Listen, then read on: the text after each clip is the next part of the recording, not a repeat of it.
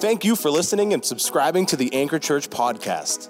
It is our desire at the Anchor to provide a place for you to know God, find freedom, discover your God-given purpose, and ultimately make a difference in the world around you. Each week, the Anchor podcast features Sunday sermon. You can follow along in this podcast episode and read the sermon notes on our website by visiting theanchor.me. Now, let's get into the Word.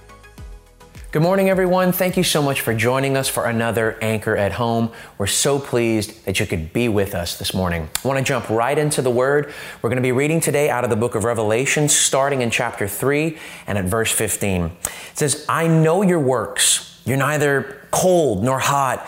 Would that you were either cold or hot. So because you're lukewarm and neither hot nor cold, I will spit you out of my mouth. Verse 17, for you say, I'm rich, I've prospered, I need nothing, not realizing that you are wretched, pitiable, poor, blind, and naked. Verse 18, I counsel you to buy from me gold refined by fire, so that you may be rich, and white garments so that you may clothe yourself, and the shame of your nakedness may not be seen, and salve to anoint your eyes so that you may see. Closing in verse 19, to those whom I love, I reprove and discipline. So be zealous and repent. So what's going on here? Some of you may know this passage. This is being written to the church in Laodicea. And what had happened was we have a church that on the outward appearance looks very prosperous, looks like, a lot of great things are going on. Yet God starts out in verse 15, just come straight to it. I know your works. I know what's going on. People see what's happening, but I know the truth. You don't burn for me, but you haven't necessarily turned your back on me. You're just kind of there. You're lukewarm. So as such, I want to just spit you out of my mouth. I mean, think about it. Think about like you've had this cup of coffee, right? Or some hot drink that you really love, whether it be tea or whatever, and you just can't wait. It's a cold day and you're about ready to go and take a nice, refreshing, hot sip of this coffee or drink or whatever it is, right? And you go and you go to take a sip of it and it's lukewarm and it's just, you were not expecting it. It was disgusting and you're like, oh my goodness, I can't believe, oh my goodness, It's the same kind of thing. God was saying, I see you. I see what's going on. He closes at the end of this passage in verse 19 saying that, I love you. And because I love you, I'm going to reprove you and I'm going to discipline you just like a father to bring correction to a church that had begun to lose their way. And so he said, be zealous, repent. So this isn't God saying, I've written you off, but saying basically, look, I see some things going on right here. I need to come strong and I need to do some course correction here. And how does God do this? How does God counsel them? He says, you say you're rich, but what I encourage you to do, what I counsel you to do, the very first thing he tells them is to get gold refined by fire.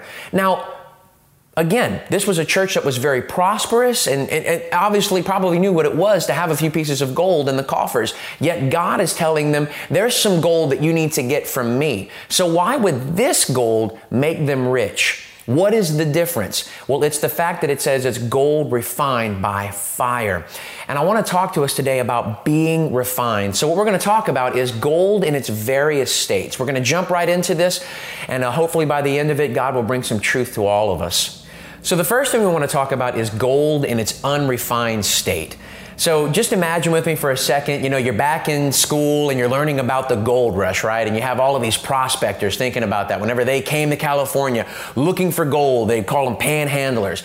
And, sometimes it's easy to kind of get this idea of, what it must have been like, right? But these guys didn't come down here and take, out of the ground bars that looked like they just came out of Fort Knox. Gold in its unrefined state is very, very different from what we may think that pure gold or a bar of gold looks like. Whenever gold is mined from the ground, it is a mixture of not only lots of metals inside of it, but also around it. It's built up with sediment and other types of rocks and everything, and it has to be mined from the ground, and it's pretty busted looking whenever you first take it out of the ground. And so what happens is that can make it something very strong. If you took it out of the ground and a bunch of different things and you held it in your hand, it's pretty strong. It's a strong compound. But gold is also known as a precious metal. There's several different metals that fall into this class, and when something is a precious metal, that means in its refined state, it has a lot of value.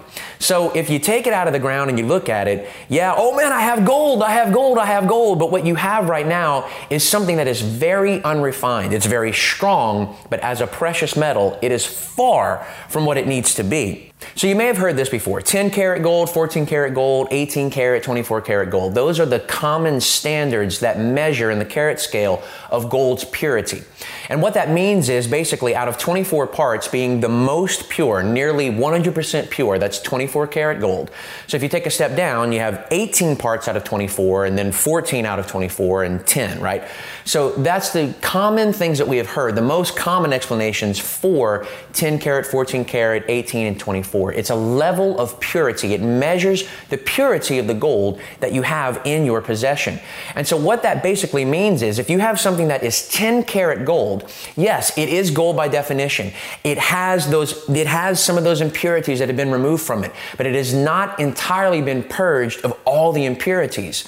Okay, it still has quite a bit. It still has 14 parts out of 24 that are still impure. Is it gold? Yes. But is it as pure as it can be? No, it's not. And so on and so forth, up through 14 and 18, going up to 24.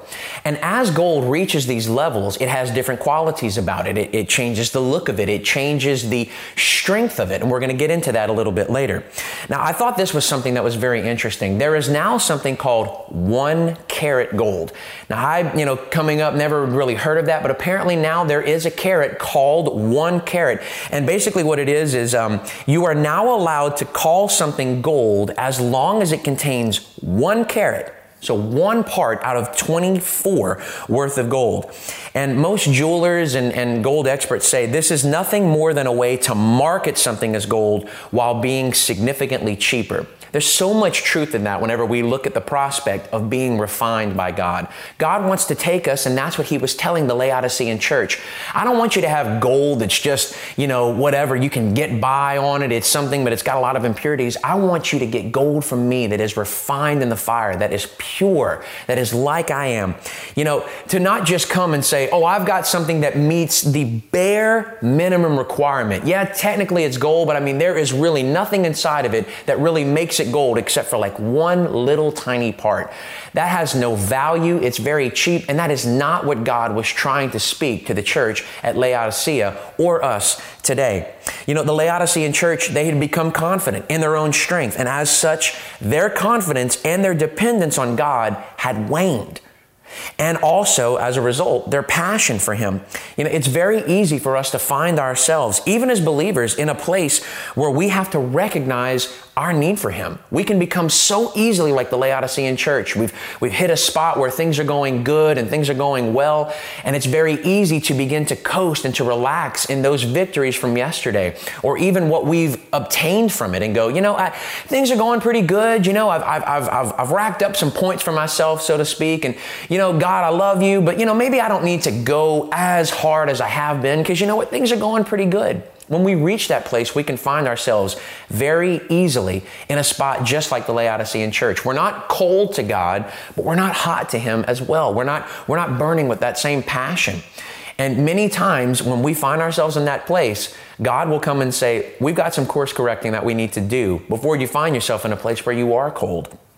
God had challenged them to get gold from him, gold that was completely pure and had been refined, because though they were outwardly rich, in him they'd become destitute. Outwardly, they looked like they were hot, on fire, and doing everything right, but internally, God knew the difference, and their hearts just weren't in it. So let's just put ourselves in that place. We're the Laodicean church and we've gotten that word from the Lord.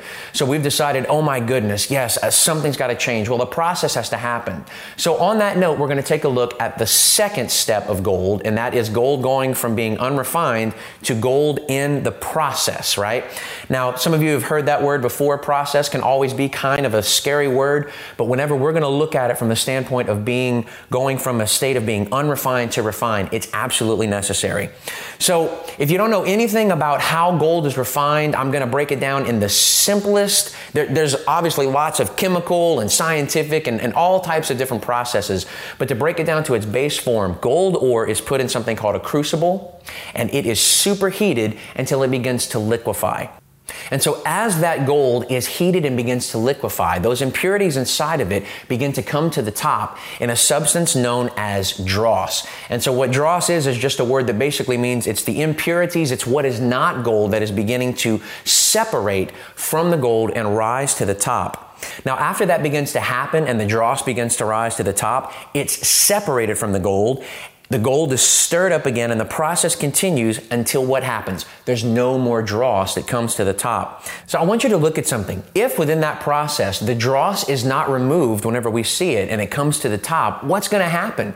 If the fire gets turned down and it's not removed, it's going to settle back into the gold, and as the gold begins to harden again, it's going to remain inside, and it's going to continue to keep that gold at its level until what happens? Until the next time the heat gets turned up. You know, you may have heard this phrase before. Man, I feel like I keep going around the same mountain over and over and over again. Well, one of the places that comes from is the children of Israel. In the book of Deuteronomy, chapter 2, verse 3, God tells them, "You have been traveling around this mountain country long enough. Turn northward." So what is happening at this point is the children of Israel had spent 40 years in the wilderness trying to get to the promised land. 40 years in the wilderness, not growing. Now, obviously, God had been providing for them every single day, but they were in the same routine, going around this mountain country over and over and over again, making no progress. And God had told them that it was time to press on. Now, we're going to go back to that word process. Process, it's difficult, to put it mildly, but no one wants to get the heat turned up in their lives, but it's necessary. It's necessary to see what's inside and to get it out if we're willing to let the process do just that. Several weeks ago, Pastor Quentin preached a message called The Purpose and the Value of Our Trials. And I want to use a verse that he used in there as well. In the book of James, chapter 1, starting at verse 2, it says, "Count it all joy, my brothers, when you meet trials of various kinds. For you know that the testing of your faith produces steadfastness. And let steadfastness have its full effect, that you may be perfect and complete, lacking in nothing." I think it's safe to say that over these last number of months, we have been going through trials. Some of us have been having different levels of trials. Some have been going through more. Some have been going through less. But no matter, the heat has been turned up. We have been going through it. There have been trials. There have been testings. There have been things going on in our lives. And I'll start with myself. I'll be the first person to raise my hand. There have been things in this bar of gold that have risen to the top. There have been things that God has been challenging me, and no doubt many of us watching, on during this time of heat being turned up. Now, does that mean that God causes and God's brought the calamity? No, we live in a fallen world and things are going on. But God will use what He has to if we are willing to allow ourselves to go through His process. And just like that gold that is being refined, the gold that He told the church at Laodicea, I want you to get the purest gold. I want you to get gold from me, gold that is pure. The only way that gold gets to its purest form is to go through the fire. And whenever we find ourselves going through the fire, we find ourselves, oh man, I keep going around the same mountain. I feel like I keep going around and I keep having to deal with these same things over and over again. Maybe it's because whenever the heat gets turned up and we see these things come to the top in our lives, we recognize them, we see them, but we maybe don't want to deal with them. I mean, think about it. Let's take it to the illustration of gold. If gold is liquid, it's sitting there, it's uncomfortable. It's so uncomfortable that it's begun to melt. And now on top of that, it's got junk coming up to the surface. Oh, I don't like this. I don't like what I see. I don't like this at all. And then all of a sudden someone comes and takes a spoon or an apparatus and begins to take that dross out of there and begins to, you're already sitting there stirred, and hot and melted. And then somebody wants to come and scrape things off the top of you. That's uncomfortable. And then on top of that, then they stir it up so that more dross can come to the top. I mean, who wants to go through that? Nobody likes to go through discomfort and the heat being turned up in their lives. But if we want to have that dross pulled out of us, if we want to be purified, if we want to be refined, then we have to allow the trials and we have to allow those things to have its perfect work. Just like verse 4 says, we have to be steadfast so that it has its full effect, that we might be perfect and complete, lacking nothing. Trials, problems, heat, they test, but they also help produce a refining, a purifying, creating you, creating me, creating us as a refined gold that God can use. And that takes us to the last part, which is gold in its refined state. Here's an interesting thing. 24 karat gold, gold that is pure, totally pure of impurities, it's actually quite soft and it's marked very easily. It's a very interesting thing.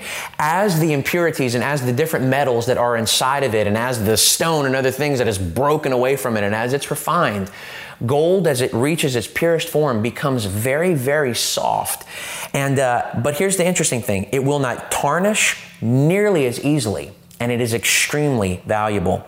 Gold that is less pure is stronger on its own, like going back to the church at Laodicea, but it's due to the fact that it still has other things inside of it. A lot of times for engagement rings or certain jewelry, they won't use 24 karat gold because it's so soft it can be, if it's hid, it can be easily bent and that kind of thing.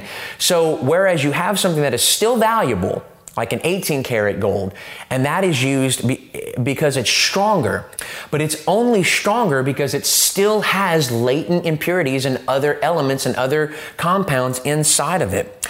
Gold that is less pure, like we just said, it's stronger on its own, but it's due to that fact. God desires to purify us, to have a pure treasure within us that He protects, that He surrounds, and that He can use. Think about that. Take it back, to the gold rush, right? Or, you have somebody who's gotten a bunch of gold. Well, let's take it and it's already been purified, right? What happens whenever someone has a gold treasure? What do they do with it? They put it inside of a treasure box, right? And if we have gold bars, I made mention of Fort Knox earlier, where is that kept? That is kept in a secure walled room. And it's the same thing with God. It's the fact that as we become more pure, yes, we become more soft, but we're not going to be as easily tarnished. And God is the one that is going to come and surround us. Think about that. Yes, as we are purified, we become softer. We don't become weaker, but we become more soft as we are the gold that is purified. But then when we realize that, let's take it back to the word picture, right? You have a bar of gold. Well, that bar of gold just isn't kept in, it's not kept out. We don't, keep it in our pockets. Where is it? It is placed in a safe. It is placed where something strong surrounds it. You have pirate's treasure, pirate's gold. Where was that put? That was put inside of something that was strong and surrounded it. And so then as God desires to purify us, to have a pure treasure within us, He protects it, He surrounds it, and it's something that He can use. I want to close with this passage of Scripture and one more story from the Word of God. In the book of 2 Timothy, chapter 4, verse 11, Paul, writing to Timothy, says, "Only Luke is with me. Get Mark and bring him with you, for he is useful to me for ministry." Other translations, instead of using the word useful, they say he is profitable to me for ministry. So what's happening in that verse is there was a young man named John Mark that Paul and another apostle had brought with them on their missionary journeys. And because of different things, Mark began to want to pull away and not continue on his missionary journey with Paul. And so that caused a rift between Paul and this young man named John Mark. So much so that Barnabas, who also had been traveling with Paul, it caused a rift in them and they no longer traveled together. Yet we see down the line, something happened in Mark, something changed in Mark, so that now Paul not only saying, Mark and I have mended our relationship, but also now I want you to go get him for me. Bring him with you because he has become profitable to me for ministry. What had happened there was a refining process. You look at it this way. Maybe John Mark had started out as 10 karat gold. There was that inside of him, but those impurities, something continued to pull at him. Something continued to work on him so that he didn't want to continue on. He didn't want to continue to do what God had called him to do. And then he'd reached a place where he was like, my heart's just not in this. Yet what we see is over time, there had been a refining. There had been a process to now that there was greater kingdom value in him, to where Paul said, man, I see what has happened in this young man's life. God's repaired our relationship. There's been restoration. Man, go get him. I'm ready for him to come back and let's get back to doing some ministry together. Paul and Mark had been reconciled, and through that process, kingdom value had increased. So as we allow God to refine us, removing the junk, removing the impurities from our hearts and our minds, we become purer through each step of the process. We also, as I said earlier, we become softer, not weaker. But look at it this way. We don't become rigid and unwilling. God wants to come in and say, I want to be able to mold you. I want to be able to shape you. I don't want you to be so stiff-necked and where you're not teachable and where I can't use you. As you allow me to purify you, you become soft in my presence and something I can use. And we see through that process that our strength is not found in ourselves, but our strength is found in Him, not in our own efforts or our own understanding, but Him. And as we allow Him to continue this process in our lives, we see more and more and more what? That our worth is found in Him as we are refined and we are made valuable for His kingdom. Church, let's not resist the process. I pray today that we continue to allow God to refine us into that pure gold that He can use for His kingdom purposes. Let's pray. Heavenly Father, we thank you so much that you love us, God. You love us enough, even as you said, Lord, in that passage in Revelation, Lord, that you love us. And that is why, God, you correct us and you instruct us, God, because you want us, God, like a loving Father, to stay on that right path. And so I thank you for that love. I thank you for that great love. Lord, you loved us so much that you sent your Son to die to forgive us of our sins. And God, you continue that process, Lord, once we accept Christ in our hearts, Lord, of continually refining us and making us more like you. God, in these days that we have seen so much trial and so many things, God, it's so easy for us to see junk come to the top. And Lord, in our own efforts and our own strength to just go, I'll just deal with it later. But God, you want to come like a loving Father and take that stuff and say, let me deal with it. Let me get this out of your life so you can be that much pure and that much more valuable for my kingdom. Because God, that is why you saved us. Not just to be bumps on a log, God, but to be useful for your kingdom. So today, God, we say, Lord, we know it's not easy, God. We don't want to just be people to bring it on, God. But Lord, we recognize, God, that through your process, through your refining, God, we become the sons and the daughters of the King, pure gold, refined by the fire, useful for your kingdom, profitable for your kingdom. And so, Jesus, we say today, have your way in our lives. Let us not resist, but God, let us submit to your work. And it's in that name above all names, Jesus, we pray. Amen and amen. Well, thank you so much again for joining us today for Anchor at Home. We look forward to seeing you next week. God bless. Thank you for joining us today. Be sure to follow us on Facebook and Instagram for encouragement in your walk with God and to receive updates on events happening at The Anchor. Have a great week and God bless.